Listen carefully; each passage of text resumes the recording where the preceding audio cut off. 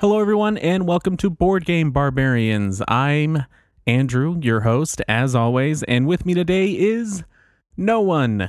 No one's here. No barbarian brothers. They're all out doing barbarian things, I assume, like stealing jewels or hanging out with their friends. You know, cool things. Anyway, this is one of those small episodes that I mentioned in the first episode of Board Game Barbarians, where it's just me coming to you with stuff that I want to talk about, board games that I've been playing, small games that I can talk about fairly quickly, or it's going to be a shorter show. It's not going to be as long as the regular episodes. This week, we are talking about Pulp Detective. Pulp Detective was on Kickstarter starting on January 31st of 2018. It is by AV Studio Games and is a dice card and narrative-driven game. It was designed by Todd Sanders, who is also the artist. You may know Todd from such game as Iunu.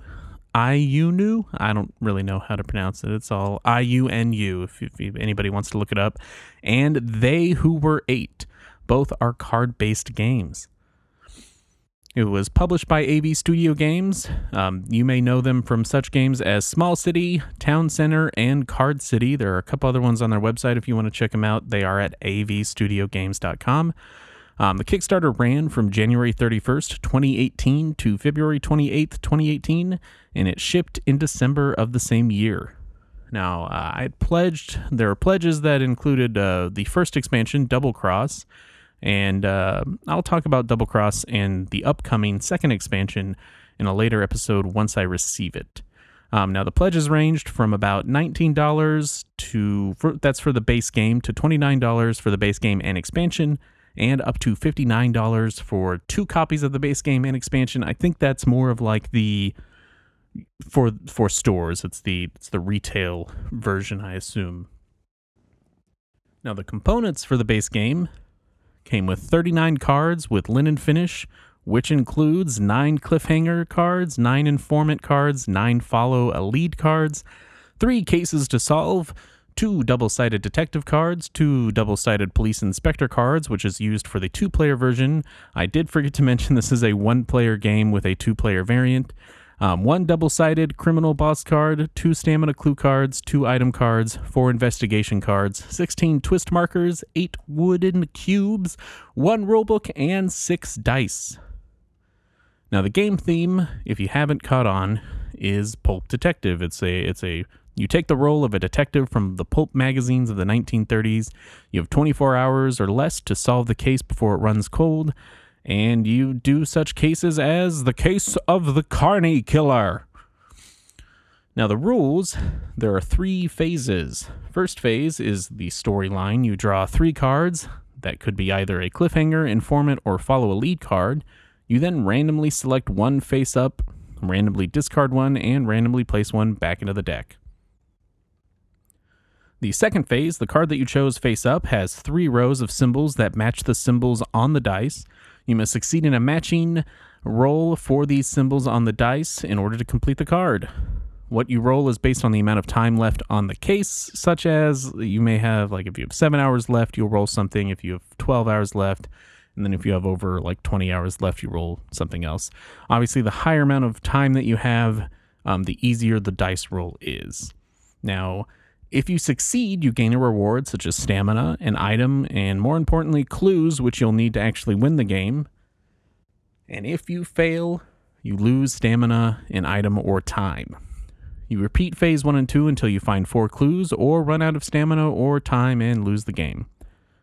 This creates a storyline or a river of cards, and you get an extra roll or re-rolls for matching certain colors on the edges of the cards, either the tops, sides, or bottoms.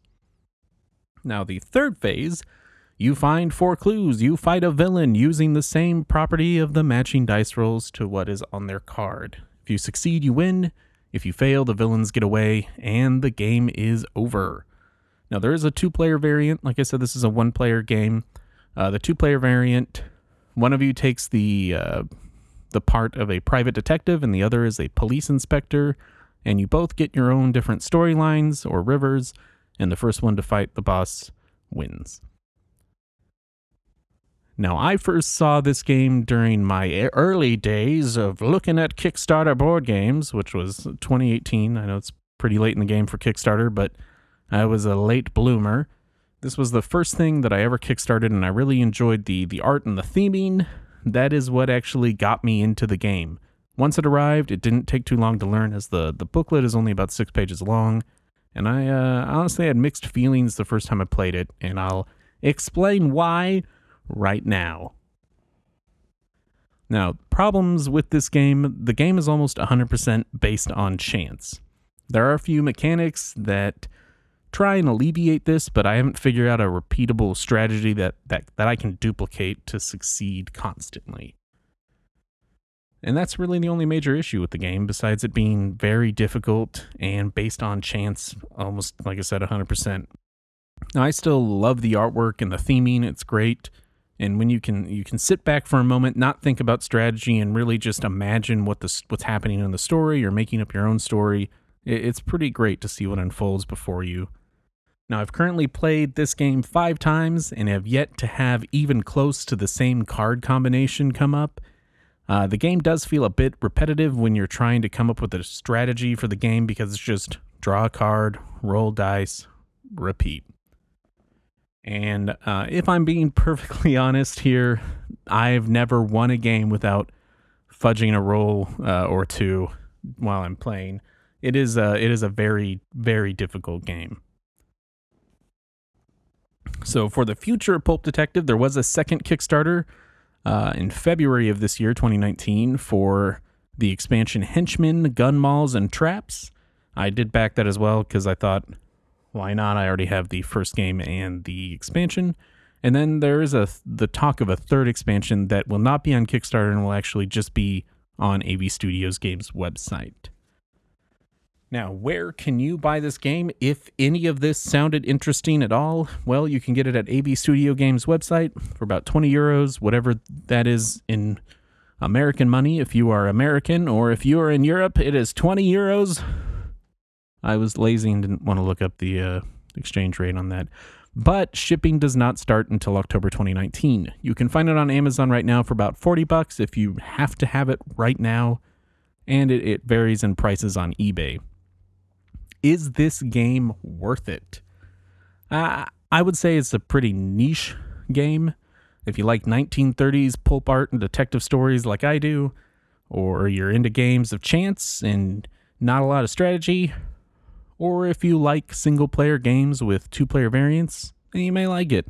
And that's a lot of ifs. So if none of these appeal to you, I'd say skip it. Now, I could also just be playing the game wrong. I mean, I'm playing it correctly per the rules.